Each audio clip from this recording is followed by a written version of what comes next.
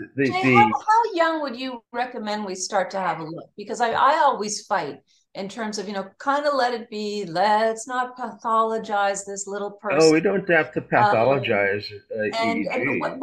what kind of is your age where you recommend that we really have a look? Like when is there a perfect time? Is there a we're going to miss it if we don't get on it? Of course, we're playing with the epigenetic notion here as well, but if, for our um, listeners out there, about about the time that they're interested in cartoons on television and they can track a storyline, they're capable of doing the kind of feedback that's just generic, and their EEG can guide a lot of just routine.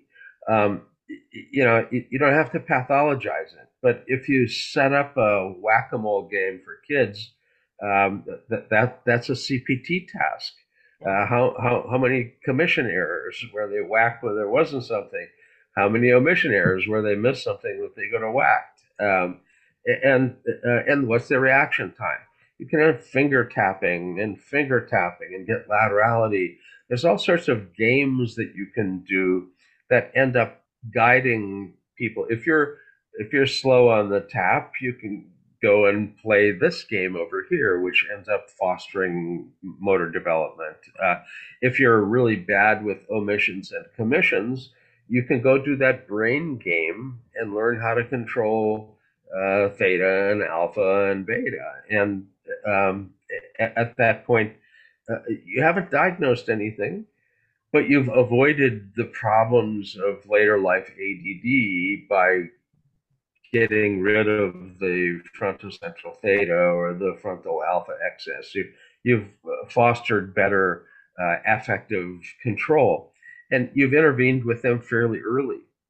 Uh, and again, this is set up basically as gaming, and that if you're really good at this game, you don't have to do that. But if you want, you can. I mean, you set up a game room for the kids, and preschool, kindergarten era, you can start to actually separate out some people that end up having to have their EEGs looked at a little bit more completely, and those are going to be identifiable based on outlier patterns. The people that are looking at the simple EEG data can kick out somebody for a more complete scan.